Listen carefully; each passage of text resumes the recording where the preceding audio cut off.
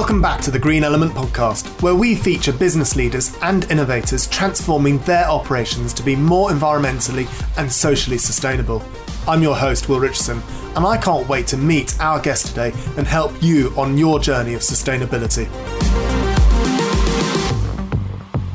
Andy, thank you so much for joining the Green Element podcast. Today, we're going to talk to you about outdoors and mission, purpose, and all things general about how it is that you are helping reduce environmental impacts in organisations and with people. And your business is all about education and adventure and bringing people into the outdoors and helping them understand what it is that we can do to reduce impact. Please just tell us. I've probably got that completely wrong because you've just told me what I should be saying. Please tell us more.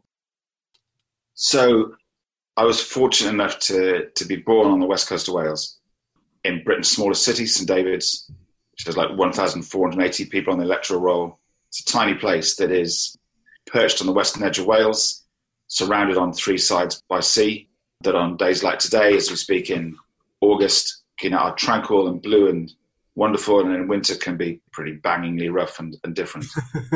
so I spent my childhood on the cliffs and beaches around where we live, and had parents who, although they probably wouldn't have seen themselves as being adventurers, and had actually done their time in the outdoors in a gentler way, perhaps, to what I do. But I do absolutely stand on the shoulders of my parents and grandparents in terms of what they did. And to put that in context, my grandparents on one side of the family were big cavers in Yorkshire in the 1930s. My dad was a doctor, did loads and loads of really advanced work with the rescue services, pushing the boundaries on that. So while I didn't appreciate at the time, I grew up, my childhood was in effect informed by time and nature. My parents gave me loads of space to play and stories that would get told at the dinner table of trying to overcome the inertia of bad thinking about making change happen, largely in health, which is the world that my grandparents lived in. My grandmother was a chair of a health board in the 1950s in Yorkshire. Woman chair of a board, incredible. And suddenly my dad. So there were stories of change happening and adventure. And I think those two, as I went through the sort of setting up of a business, informed very much what we set out to do. So essentially I did a degree in geography, travelled for a couple of years, came back to West Wales, and fell in love with it again, realising that although it didn't have the biggest cliffs or the longest beaches, it had an incredible resource at my fingertips that were as good as anywhere I've been in the world. And I fell in love with it again, as I had probably done as a child. I made the decision to say, well, if I cut, my start point was to start a business where my heart felt settled. And that was where I'd grown up. And there were no businesses here at the time that was anything like I could do. So I set up a surf school and a windsurfing school, which is a pretty good thing to do when you're in your early 20s. I could earn really good money teaching when the wind wasn't too strong, and when it was too strong, I'd go windsurfing, which is great. And I did that for a while and really loved it. And then that business morphed into the business that became TYF. And when I was 26, I bought a hotel with a mate, turned it into an adventure centre. And we were the first to doing what we did pretty much in the UK, where we recognised there was a space between having good food, great adventures, great beers, late night parties, and connecting people through play. And that grew and it thrived. And on the way, we pioneered a new outdoor sport called coasteering, which is a kind of crazy and beautiful pastime of climbing around the cliffs at sea level, wearing a wetsuit, dodging the waves, jumping in when you can't climb any further. And we introduced that to the world. It's what every kid at the seaside used to do. It's where you grew up. But we had the right resources to do it. And got very early days, we had a huge amount of support for the work we were doing, and then started having businesses saying, hey, do you do? Kind of bring a team down.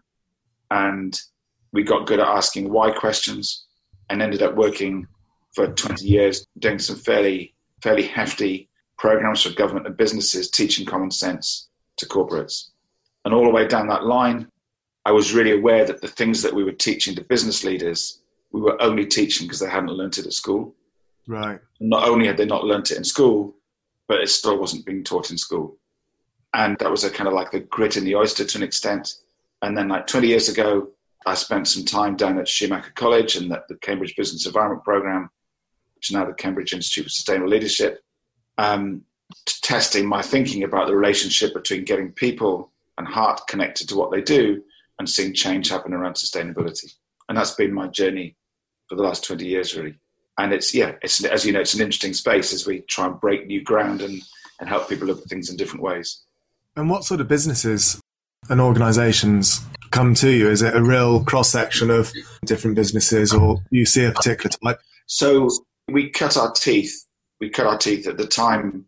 Wales was full of manufacturing in Wales was doing really well. So you had huge businesses like Sony and Panasonic and Hitachi and all these guys were growing and thriving and needing people development stuff.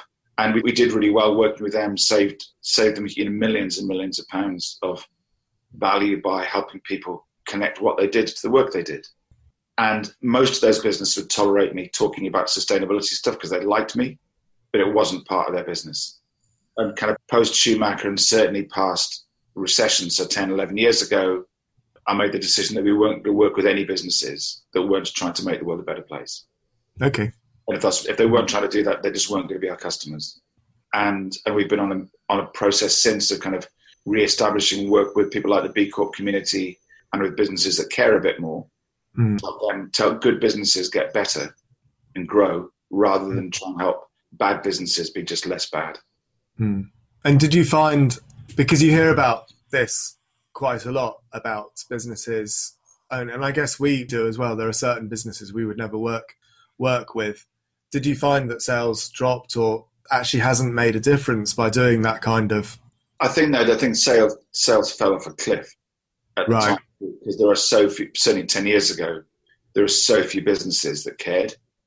And actually now a lot of the businesses who say they do care, I still think are just drunk on their own Kool-Aid, producing products that shouldn't be on the supermarket shelves, for instance. But I think by really consolidating our business back to what really mattered to us, it's allowed us to grow from a much stronger place.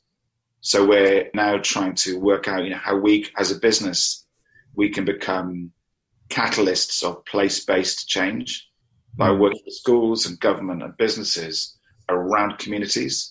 So that the schools we work with, or the kids we work with in schools, are as fully prepared as they can be for the changes that we know are certain to come in their lifetimes. But also, how do you then work with government and business to connect those both to education so that the next generation workforce are better prepared, so that their government and business are setting real challenges for schools. So kids get to work on real stuff real time.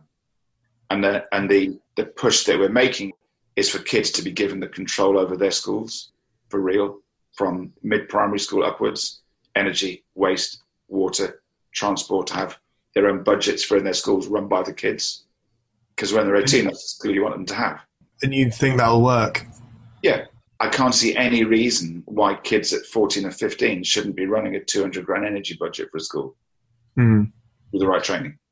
If they take control and ownership of it, they will learn the skills that you would love them to have if they knocked on the door for a job at 20. Yeah. Yeah. I think that goes with almost everything, doesn't it? It's profit and loss, isn't it? It's what goes in, what goes out. And I think it is completely lost, completely in schools. We're not taught. And it goes down to, it comes into everything. It comes into politics. It comes into business. It comes into running your own finances in your own home. It runs into, absolutely everything. And I think that kids aren't taught that. And it's a shame because we should be teaching such simple maths, really. Yeah. Ironically, it's kind of it's applied learning. Everything we did when we were consulting in business helped people make change by applying theories of learning and theories of change to real things that mattered in their workplace. So you take an idea about a relationship or a view of problem solving and apply it to real things in the business that they could work on Monday. And if they did that and they applied it on Monday, they'd get to go, oh, right, yeah, it's interesting. When I stop describing things like that and look at it like this, the world changes. And kids, generally speaking, don't get the chance to do that. And when our goal broadly is to give young people an unshakable confidence in their ability to make shift happen because they've done it so many times that well-intentioned adults who don't know better lose the ability to take away kids' confidence. Right. And so my eldest daughter, Alice, has done a couple of Ironman races And when she did her first Ironman and she was training for her running and realized she got to a point of fitness where she said, no one could stand next to me on planet Earth, and pointed to somewhere further than I could run to. And that's the confidence that I believe every kid in every school has a right to have about their ability to shape the world so that it's safe for them to live in. And that comes from a little bit of theory, but just a shitload of practice. Yeah. And so we're working with a load of businesses from kind of B Corps and the unreasonable impact businesses, taking the leaders of those businesses to set really tough challenges for schools. They get to work on with real data, real time, and pitch back to the people who own those challenges. And if every kid did something like 20 days between 13 and 15, in school or around school, they would develop that kind of confidence. And if that's based on real challenge and based on the things that interest them, I'm pretty confident. I'm pretty sure that we'd end up with a hugely increased ability to influence parents and others about the things that matter. That's so interesting. We, for my other half and I were talking about pretty much exactly that and what we can do to our children. And to be completely personal, I went to private school. My dad left school at 12 and his whole idea was, didn't have an education. I want my children to have the best education I could possibly get. He ended up moving to London, pavements filled with gold or whatever, and sent us to private school. And one thing I've learned now in my adult life is most privately educated adult children who are adults have got an air of confidence over state school education as a rule of thumb. And Laura and I are not going to send our children to private school because we don't necessarily agree with the system. Although my mum was saying the other day, it's actually our society that's the problem. In Italy, they don't have the different systems and it works really well. And she said that she wouldn't have sent her children to private school in Italy because she wouldn't have wanted to, but she wouldn't have needed to. So they're like, because she was against it, but wanted to give her children the best opportunity and knew that that was the end. So there's something fundamentally wrong with our system to have the two different systems in place. But what I'm trying to get to is we were trying to work out that confidence and how we could instill the confidence into our children because we didn't know, and I didn't know, and it's so interesting to listen to you and to understand that it is possible. And I think, and in some ways, we were talking to family who are down at the moment, and one of them was saying that their daughter's helping out on a language school in Bristol. Yeah, and the kids who are coming in from Spain or France or wherever on these schools would rather take an Uber for 10 minutes than walk. Right.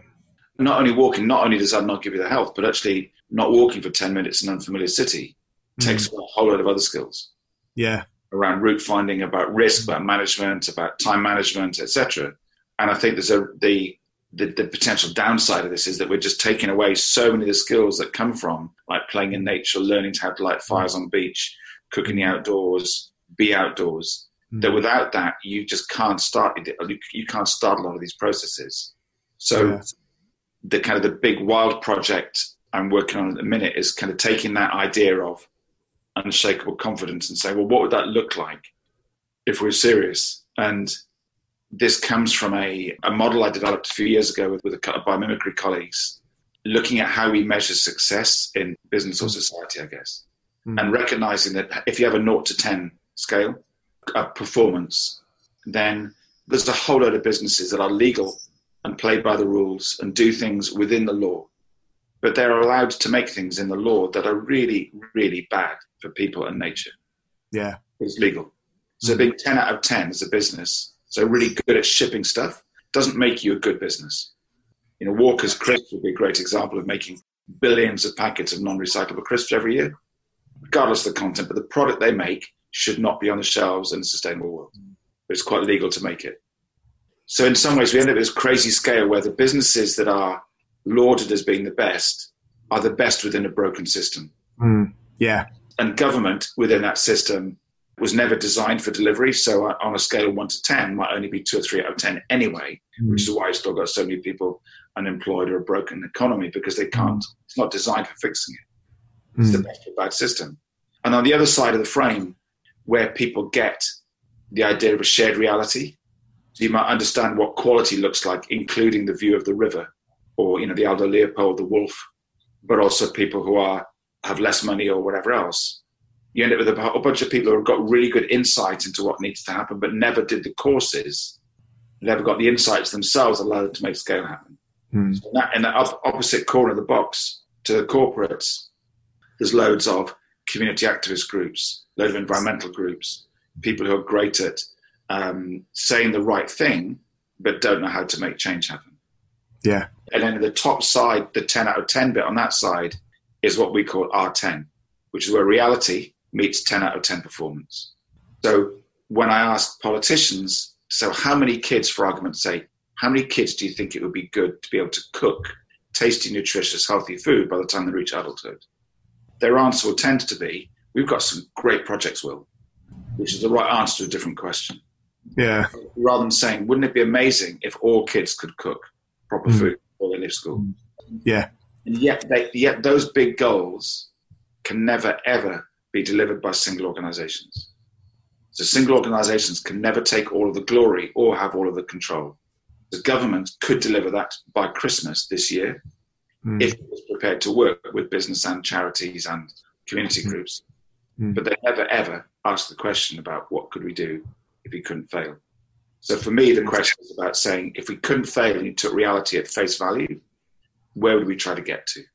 So that the big project, which I mentioned earlier, that we ended up playing with, is to say, well, what would that look like if every 15-year-old, if we were working with 15-year-olds, so we now have huge impact on influencing behavior, what would it look like if they took a bunch of actions in a year around climate, nature, and sustainability?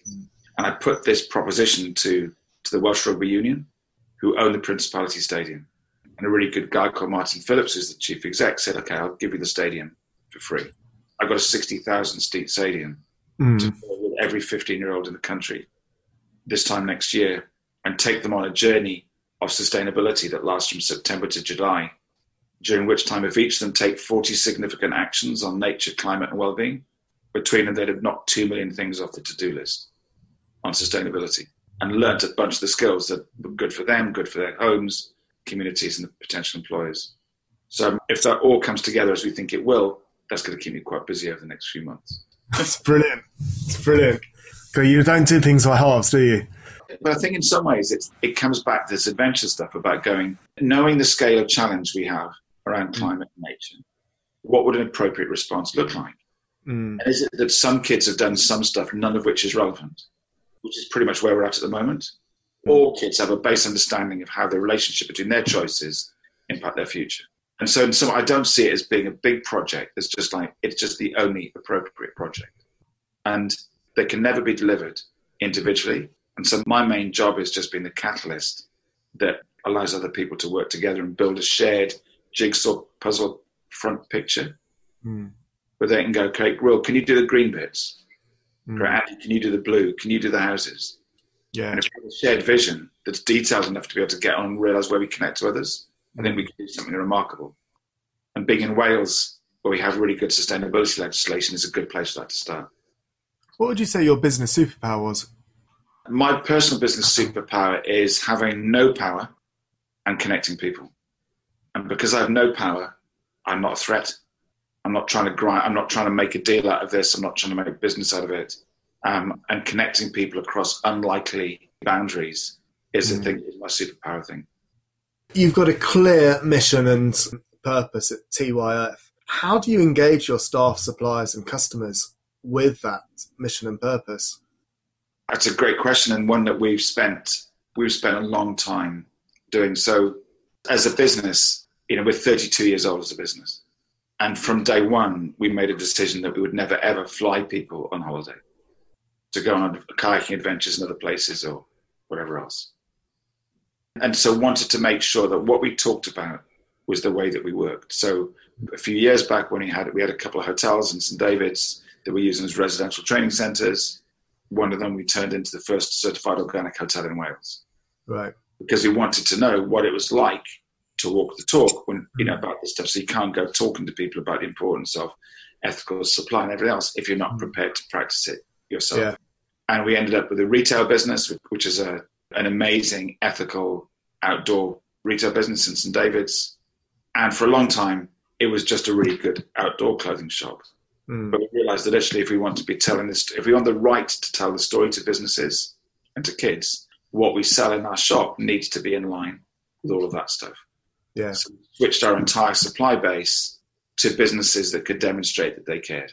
And we have a really high proportion of businesses now who supply us, so are B Corps or 1% of the planet businesses, and are encouraging others to go in that direction. So so next year, our suppliers will include kind of new suppliers as a brand called 10 Trees, who plant 10 trees for every product you buy.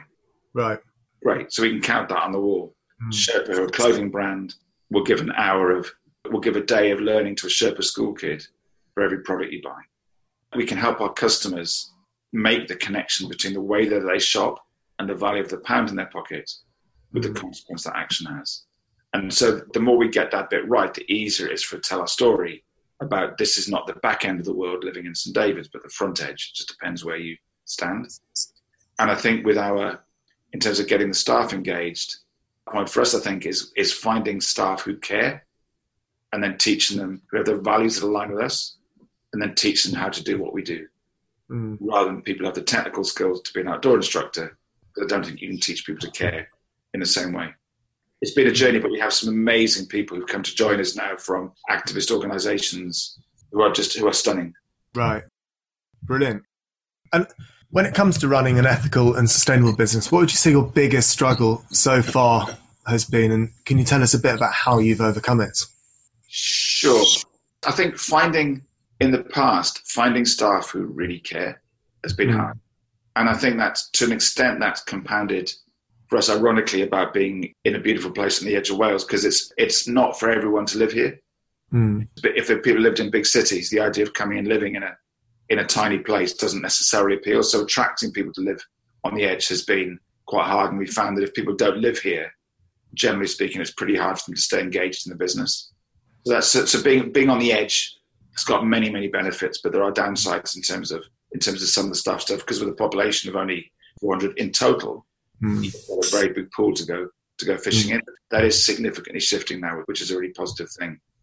And ironically, I think one of the things that stops a lot of the environmental movement moving forward is the lack of people having commercial skills, knowing how to influence, knowing how to sell, knowing how to pitch, because certainly a lot of the pushback we've come across in the past was a perception that those kind of skills are only practiced by shiny suited sales folks, rather than the fact that actually, if we've got good product to sell that makes a difference, everyone should be unashamedly confident of telling stories about what we're doing. Personally, I'm seeing more and more, I guess, shiny suited people coming into the sustainability market environment. For example, funnily enough, I'm looking over at our house. We've got a lady she's on mat leave at the moment. She used to work for one of the large banks, was made redundant at the same time as going on mat leave, and has already decided she doesn't want to go back into corporate risk, but is working on a micro level in her own area. And she's actually lives in London, but is from Glasgow, and she on environmental matters, and has gone, actually, I can use my skills in the sustainability world. And actually, I'm really enjoying myself doing what I'm doing. It's all voluntary work that she's doing at the moment, but she's working with Sustrands on cycle routes through the area that she lives in. She's working with local council on environmental matters, on rerouting cars and making sure there are less people driving less. And it's really interesting listening to her. But the skills that she has from that corporate world is phenomenal. It's way better than what I could do. I've never, because she would have been on loads of courses as well. Completely. And I think if you look at that, compared with that kind of model I described earlier, talking about the R10 stuff, there's loads of people in really, really worthy, well-intentioned environmental organizations who still think that business is a bad thing. Who still think that marketing is the work of the devil and stuff, and kind of don't understand that actually if you can't tell a story about what you're trying to do, you can't get other people on board. Yeah. I think so having people who come from the corporate world who excel at getting stuff done, starting to do good things, is how we make that shift. Because the corporates know the how, the community groups know the why, And if you can put those two skill sets together, I think that's when you get to more exciting goals where people don't get scared about the idea of going, okay, could we get 50,000 kids together for a training workshop? And I know I can't do it by myself, but if other people come on board, we can. And I think, and it's now, I think when you see people, as you say, coming from that corporate world who reconnect to their heart and decide that they want to use it and use their time and their spirit in a different way, it gets really exciting. Yeah, absolutely. And I think it's accelerating as I started to see a shift probably about 10 years ago with friends coming to me saying, I'd like to change careers. I'm starting to think that, it was a kind of, there was only one or two every couple of months that were asking me. And that definitely over time started to build up with more and more people from that world going, actually, I want to change. I want to do something different. And it is really exciting. And I agree with you absolutely with the fact that one of the reasons why I used to wear a suit to work 15 plus years ago and walk into organizations, and I actually bought an Armani suit. I wanted to dress like a management consultant, and I didn't want to have sandals and wear jeans and a shirt, which some of my competitors were wearing. I wanted to be, is he from Ernst & Young or is he an environmental consultancy? We don't really know, because that was a way to shift people's mentality. Completely. I mean, I was in exactly the same space, and I didn't, it's hard enough to communicate what you and I do anyway, without making the way that you dress back in those days another reason for not engaging. And the advantage, and it's kind of interesting when I reflect on some of these things about, when I started the business, and for quite a few years afterwards, people would kind of gone down the London route, would say, yeah, but don't you miss the real world? And no one says that anymore. But the advantage is now I can remember I've had like 4 days in the last week or so. I've been on long walking meetings out from my house. I had a 6-hour meeting with a government director a couple of days ago, walking around the cliffs, talking about the future of education. And it's kind of, it doesn't really doesn't get better than being immersed in nature whilst talking about stuff that really matters, but in an unhurried way without pens and paper. And then just take a few notes at the end of the day. So I think, getting people to different spaces to help understand what that change feels like is I think, so important. And I'm hopeful that as the world gets more digital, that more people will be able to go and work in nice places where their heart can be more connected to nature, but still be able to get online and do the day's work if that's what you need to, but be with your kids near a beach or something in summer. Thank you so much for listening to the end of this episode of the Green Element podcast. Do take a moment and share this with your friends and colleagues, and rate and review the podcast wherever you get your podcasts. I'd love to know what has been your biggest takeaway from this conversation. What are you going to do differently? Please share your thoughts across social media and tag us so we can see them too, at GE_podcast. For links and show notes for this episode, visit our website, greenelement.co.uk/podcast. Thank you again. I hope you will join me on the next episode, and together we can help create a better world.